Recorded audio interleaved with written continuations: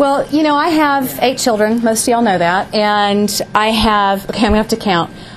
I have 9 nieces and nephews with 1 more on the way. And my first niece, my oldest niece, her name is Coleman. And she is just about a year younger than Justice, who is my son who's now 13. So Justice and Coleman have always had kind of an interesting relationship because for a long time Justice was the only boy in the crew of all the grandkids for quite a while until Jairus was born. So for 5 years, Justice was it. He was the boy. Well, Coleman one year at my in-laws' house had this beautiful box wrapped under the tree. She was about 6, which means Justice was about 7. And she was so excited to see what was in this box for Mimi and Papa. And so we get through all the little gifts and the little candles for the moms and the this for the that, and we make the kids wait it out a little bit. And finally it's Coleman's turn to get to unwrap this particular box. And she opens it. And did y'all have these? Your daughters have these? The Barbie makeup thing where you had the Barbie mannequin head and you did her makeup. She was so thrilled because, you know, it came with the jewelry and the eyelashes, and she's opening it up and she's, oh! And she pulls it out of the box, and you have to undo 16 wires because heaven forbid somebody shoplift a Barbie head in their bag out of Toys R Us. And so they finally get all the wires undone. She finally gets it out and sets it up, and she's like, oh! And Justice goes, you know how they make those, don't you? And Coleman said, no, how? And he said, they chopped the head off a Barbie. There's a Barbie body out there somewhere. Coleman was horrified. Took a little of the sparkle out of the day for her as she thought she was handling the Marie Antoinette edition of Barbie. And I do not want to take Christmas and go, whoosh, and y'all go, great, I now have a Barbie head and no Barbie body. You're welcome. You're welcome.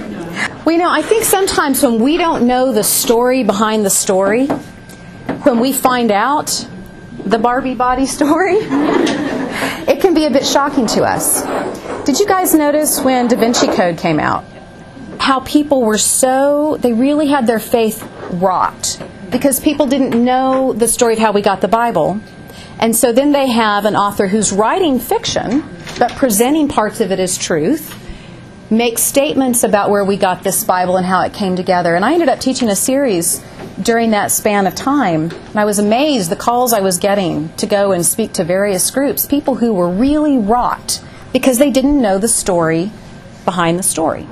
We know we often say during this season, Jesus is the reason for the season, right? Well, in actuality, Jesus is the answer for the season. Jesus is the answer for the season. I put a verse up here that I love. It says, teach us to number our days aright, that we may gain a heart of wisdom. And I wanted to give you the JLC version, the Julie Lyles Carr version, which is, let us discern, weigh out, observe correctly our days, our events, that we may gain a heart of wisdom. That's what all of those Greek words mean, or those Hebrew words mean, when it says teach us to number our days aright.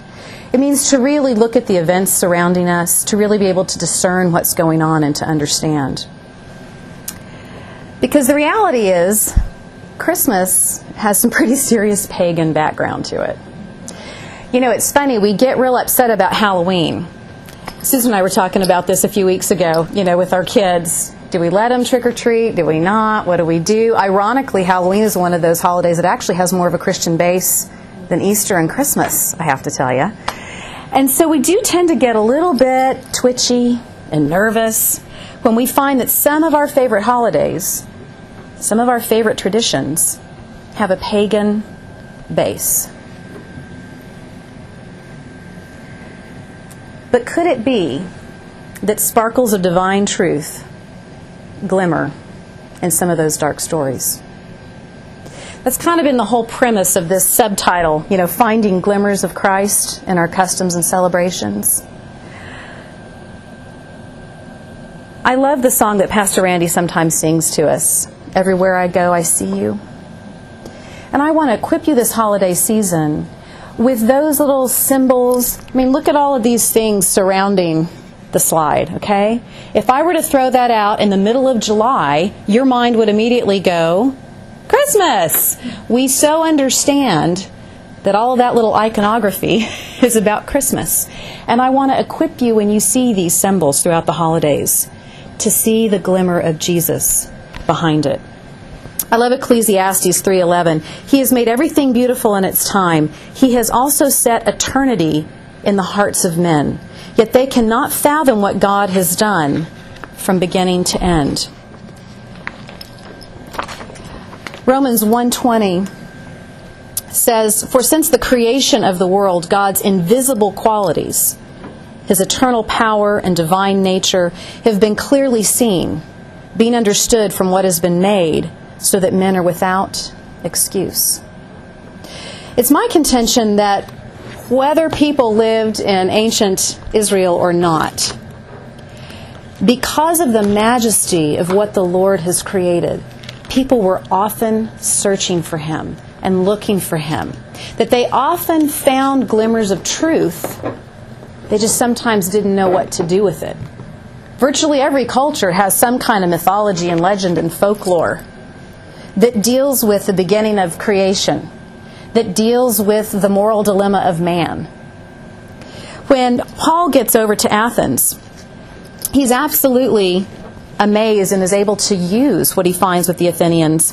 When he stands up and he says, "I see that in every way you are very religious." This is in Acts 17. "For as I walked around and looked carefully at your objects of worship, I even found an altar with this inscription, 'To an unknown God.' Now what you worship is something unknown. I am going to proclaim to you. The God who made the world and everything in it is the Lord of heaven and earth, and does not live in temples built by hands. And He is not served by human hands as if He needed anything, because He Himself gives all men life and breath and everything else." So here are these men in Athens, and they've covered virtually every human quality you can think of in their mythology. They've got gods of lust and power and all kinds of stuff. But they still find it necessary to construct an idol to an unknown God. Because somewhere deep in their hearts, because God sets eternity in the hearts of men, they know there's got to be more. They know that their little soap opera legends just don't really meet the need of the human heart. And so the name of Christmas means the Mass of Christ. We actually got the name of Christmas pretty right. It was celebrated as the birth of the Christ child, the Mass for the Christ child. And you know, sometimes when you'll see people writing Xmas, and we'll say, "See, that's just another sign we're taking the Christ out of Christmas." Actually not. That X is the Greek letter for Chi. And Chi is the first letter of Jesus' name. And when you see the ichthus, which is this little fish symbol, there's your Chi right there, okay? And in ancient times, if you didn't know if somebody was a Christian, you would take your foot and you'd make a swipe like this. And if they were a Christian, they'd make a swipe like that. And you would create the Chi symbol in the dirt, and you would know that each of you were believers. It was like the secret handshake. And here's the Chi in the Greek alphabet. So when you see the word Xmas, don't feel like somebody's robbing your Christmas of Christ. It's actually an ancient nod, a reverential nod to the name of Christ. However, people began celebrating the winter solstice eons and eons and eons ago, particularly up in Northern Europe. Not just in Northern Europe, but you have to understand, in Northern Europe, by the time you hit December 21st, it's pretty dang dark all day. Your time with sunlight during the day is very much limited. And by the time you would hit the winter solstice, when the Earth on that side of the world is furthest from the sun, they were experiencing extremely long nights and very short days. And the best we can tell, it was in Scandinavia that the Norse first started celebrating this winter solstice with some type of official celebration. And they would bring in evergreen trees and evergreen logs to celebrate Yule, because the evergreen was supposed to give them hope that spring would come once more, that the sun would resurrect, the resurrection of the sun. And they would burn this Yule log as a remembrance of the fiery sun for as long as possible. And according to Norse legend, there was a log that burned 12 days. It was like 12 days of Yule. Now, in ancient Rome, it wasn't quite as cold, but they still liked the winter solstice themselves. And they would celebrate what was called Saturnalia, which I spelled incorrectly there. It's Saturnalia, Saturnalia. And it was a month-long feast where they would celebrate the god Saturn, who was their god of harvest. And they would also do this fun little thing, it was so cute, where you let the slaves act like masters for a little bit.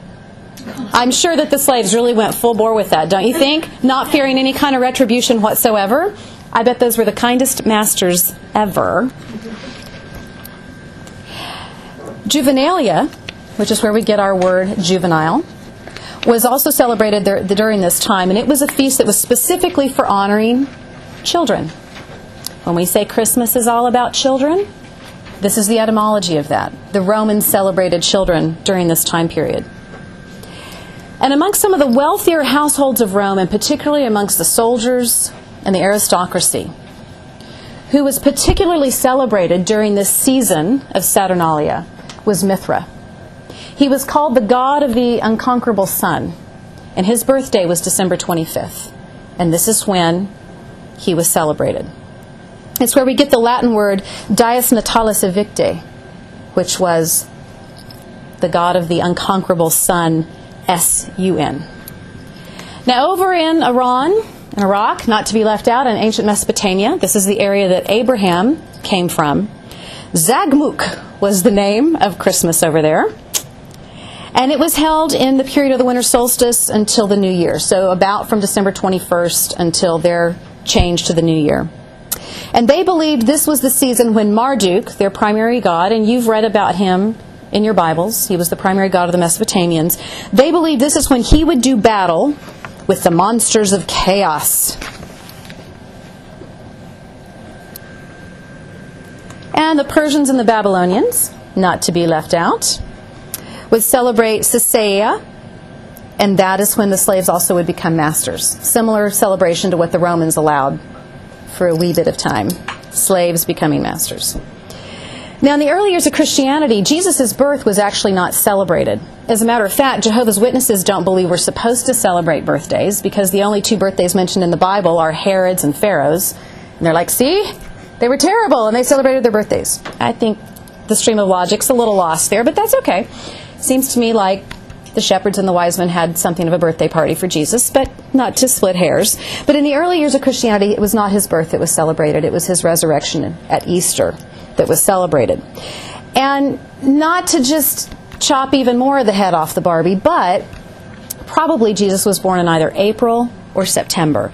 And we're going to get into that, not next week because we'll be at Karen's, but the next week we're going to talk about the historic period in which Jesus was born, that time frame, and what things tend to make us believe it may have been April or September. I have a pet favorite on that. You may have one that's different, but I'll show you the history on it. The first recorded celebration that we have of the Christ child's birth is in 98 AD. And it was celebrated in December at this Mithras celebration. By 137 AD, which would have been around 100 years after the resurrection of Christ, the Bishop of Rome orders that it be a solemn feast. Because remember, when they were celebrating Mithras and Saturnalia and Juvenalia, it was pretty much a big month-long, wild, coyote ugly party. So the Bishop of Rome says, I'm glad that we're celebrating the Christ child birth, but we just need to take it down a notch. Let's make it a solemn festival. And by 350 AD, Julius I, who was then the Bishop of Rome, orders it to be celebrated concretely on December 21st. So within the first two and a half centuries of the church, the early church, the birth of Christ is being celebrated, which I really found fascinating. I didn't realize it went back that far in antiquity to that December 25th date. And by 1100 AD, by about 1,000 years later, it's a major Christian holiday. A great deal of the Roman Church's masses and all of their traditions begin to surround that. How did they get from April to December? Well, the way they got from April to December is the Romans celebrated Mithras, who was a god of the unconquered sun, and it was one of the most major holidays they had. So as Christianity begins to burgeon as a major force in Rome, and particularly by the time we get to 350 and Constantine is in power and he's decided he's a Christian and on and on and on, that's when they latched onto that date. They basically claim back a date from paganism, which has great significance. and they attached Jesus to it. But as much as the Protestant faith did some good things for us, they were a tight bunch. And they did not like, by the 1500s, they went, wait a minute. This thing's pagan. We're back to it being a pagan holiday. And Protestants said, you know what, we just don't think this should be celebrated anymore. We think this is wrong. We think it needs to be scaled way, way back, which is what they did. As a matter of fact, I got really tickled since we've just studied the Pilgrims. For a period of time in England, it was illegal to celebrate Christmas at all. And it was illegal in several of the English colonies in America. I'm like, wait a minute, so you're telling me I got on a boat, I came over to America, I wanted freedom of religion, and now I can't have Christmas. But because of the Protestant Reformation and trying to squash the Roman Church in that rending, they decide they're not going to hold Christmas. Then they decide, okay, you know what? We'll keep Christmas, but it has to be super, super solemn. And you could be fined in the state of Massachusetts in the 1600s if you were to decorate. I guess Martha Stewart would have been just wringing her hands. You were not allowed to decorate your home whatsoever. But as I said at the beginning, maybe Jesus wasn't the reason for this season, but He is the answer. Have y'all ever studied the plagues in Egypt? I don't know that this will be novel to you, but for every plague that comes against the Egyptians, it's a direct response by the Lord to one of their major gods. So whether they had a god who, was god of the frogs, and God sends all these frogs as a plague, or a god who's supposed to be controlling the locust, and God sends locusts, or God's over the Nile, and God turns the Nile to blood. It's a direct response of the Lord saying, no. You may have all your little soap opera thing going on, but I'm the one in control. Well, as I studied this, what I began to see is that Jesus, and celebrating Jesus' birth at this time of winter solstice, becomes an answer for all these pagan faiths. This whole concept back in Scandinavia of the Yule log. Jesus is the branch of Jesse. In Isaiah 4:2,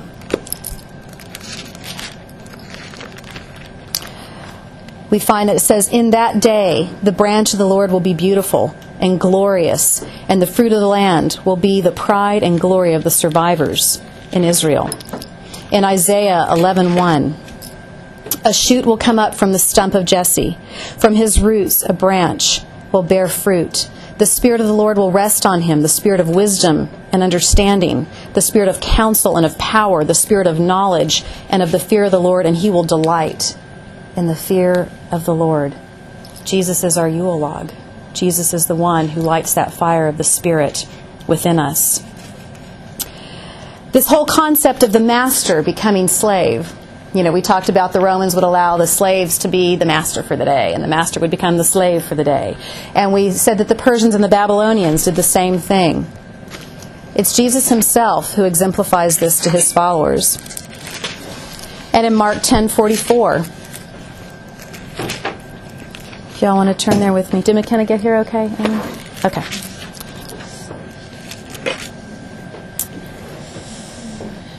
It says, and whoever wants to be first must be a slave of all. For even the Son of Man did not come to be served, but to serve, and to give his life as a ransom for many. Jesus' answer for Saturnalia. Jesus' answer for Caesarea. Mithras, this god of the unconquerable sun, the story says that he was born from stone. And when we look at Isaiah 28 and verse 16, who can tell me the imagery of Jesus there? Which is, so this is what the sovereign Lord says, see, I lay a stone in Zion, a tested stone, a precious cornerstone for a sure foundation. The one who trusts will never be dismayed. Peter repeats this when he writes his book in 1 Peter 2:6 and in Ephesians 2:20. I know I'm making y'all turn pages a lot today.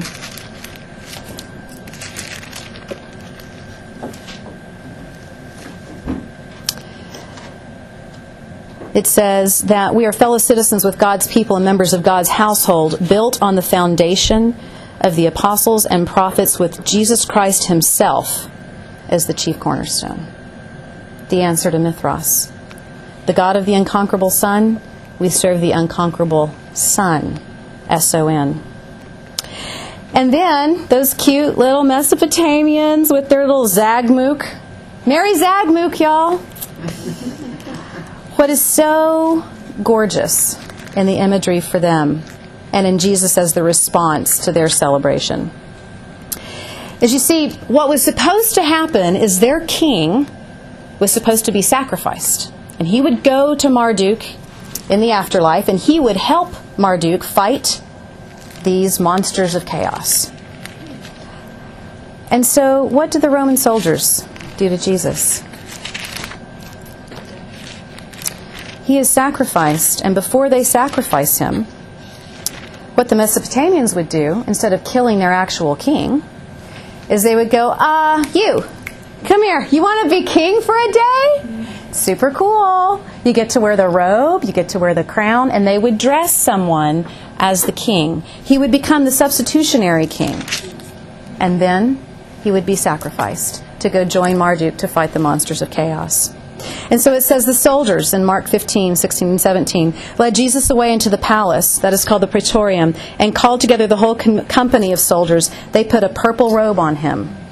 And then they twisted together a crown of thorns and set it on him. And they began to call out to him, "Hail, King of the Jews." And they sacrificed him. And he went and fought the monsters of chaos for us. You know, there's a concept in theology called theophanies. And a theophany is when we think Jesus shows up in some kind of form. We say one of the primary theophanies is when he shows up and talks with Abraham. He has 2 angels with him. It's before these angels go to Sodom and Gomorrah to deliver the news to Lot that, your little block in your little neighborhood here is going to get iced. You need to get out. Well, prior to that, these 2 angels and a third person, whom theologians will say is a theophany of Jesus, meet with Abraham and tell him, Sarah's going to have a baby. Thanks for the bread. It's been nice. And they say it's a theophany, an appearing of Jesus prior to his birth in Bethlehem. And I just have to wonder if sometimes in these pagan people, they had these little glimmers of theophany. They knew they needed a God, a Lord cut from stone. They knew that they needed a master who would be willing to come and serve. They knew they needed a substitutionary king who would be willing to go fight the monsters of chaos. And they just weren't quite sure how to get there. And they would throw these big celebrations for them. And they would try all of these little rituals. And they would try these sacrificial things. And the whole time, maybe, what they were seeing deep in their hearts were those glimmers. Because again, as we go back on the first pages of your notes to Romans 1:20, God has always continued to reveal himself to all peoples if they're willing to take notice. Now we have a few little symbols that we use that also have been called pagan symbols. One of them is the oh Christmas tree, right? How lovely are your branches. Why do we start doing Christmas trees? What was that all about? Who went, I have a great idea. Let's drag something that's going to drop needles and be a major fire hazard into our houses every December. Well, what it was back during Yule time with the Scandinavians, they would bring in these evergreen boughs, and they were symbols for hope of the rebirth, the resurrection of the sun. You know, everything else was dead, dried out, gone, not blooming, but the evergreen still continued to bloom. I love this verse in Isaiah 55:13. It says, instead of the thorn bush will grow a pine tree. This will be for the Lord's renown, for an everlasting sign which will not be destroyed. When early Christians began using Christmas trees at this celebration of the Christ child, part of the tradition used to be, and I thought this was gorgeous, these were with the German settlers, and they would bring in the Christmas tree, they would let it dry out after they celebrated the birth of the Christ child, and then they would cut it and make it a cross for Easter, which I thought was just beautiful. I thought was just beautiful. So you're saying it started like as a branch, and then somebody just kept one upping. And Correct. Somebody just finally said, "I'm bringing the whole tree." I'm bringing the whole tree in. That's right. That's right. And you know what's funny that I found out? It's been real traditional in European homes to do like 4-foot trees. It's Americans that went, we want floor to ceiling, baby. We got wall-to-wall carpet. We want floor to ceiling trees. Europeans have always done smaller trees. But it did start with just boughs. They have smaller houses. They did have much smaller, teenier little houses. It did start with just boughs, and then they went to bringing in the full Monty on that also. And it was the German Christians who really embraced this tradition originally. And they actually did some interesting things. You know, the conical shape of a Christmas tree, that was to be the Trinity. And sometimes they would even they would construct almost like a triangle, and they would tack boughs to it. And then somebody went, I tell you what, let's just drag the whole thing in. The whole reason we put ornaments on a tree actually has a Christian basis. They began by hanging red apples on that tree. Do you know why it would be red apples?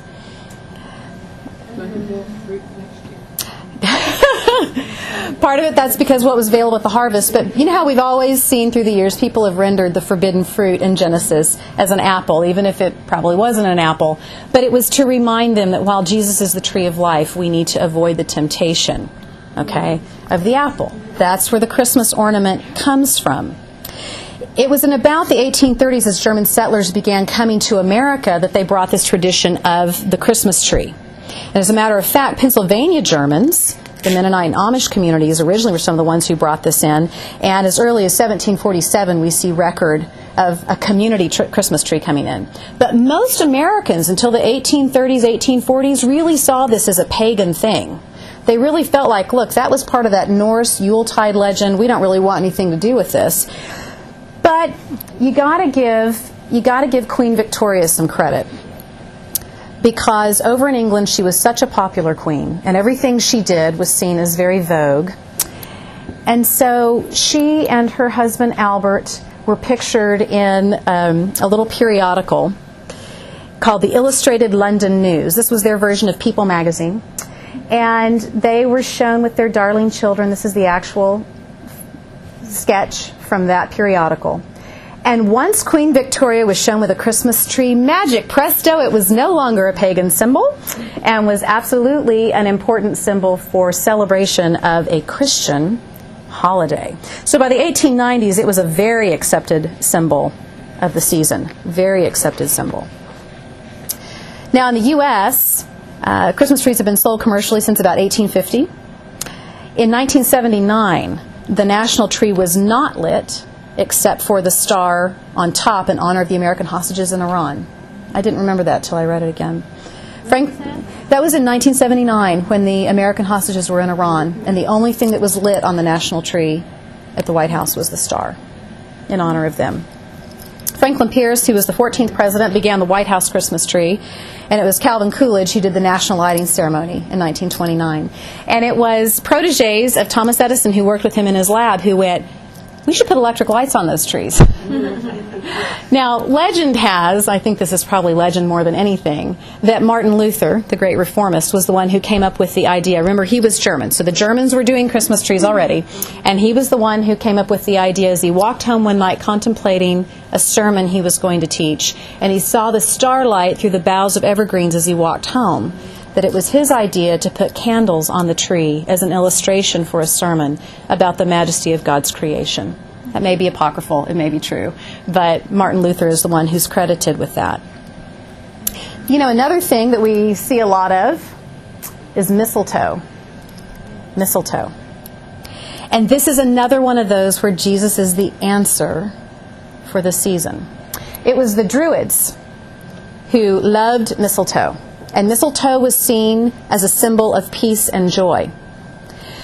It's said that when enemies would meet in the forest, if there was mistletoe hanging from a tree, that they were required to put down their arms and declare peace for 24 hours.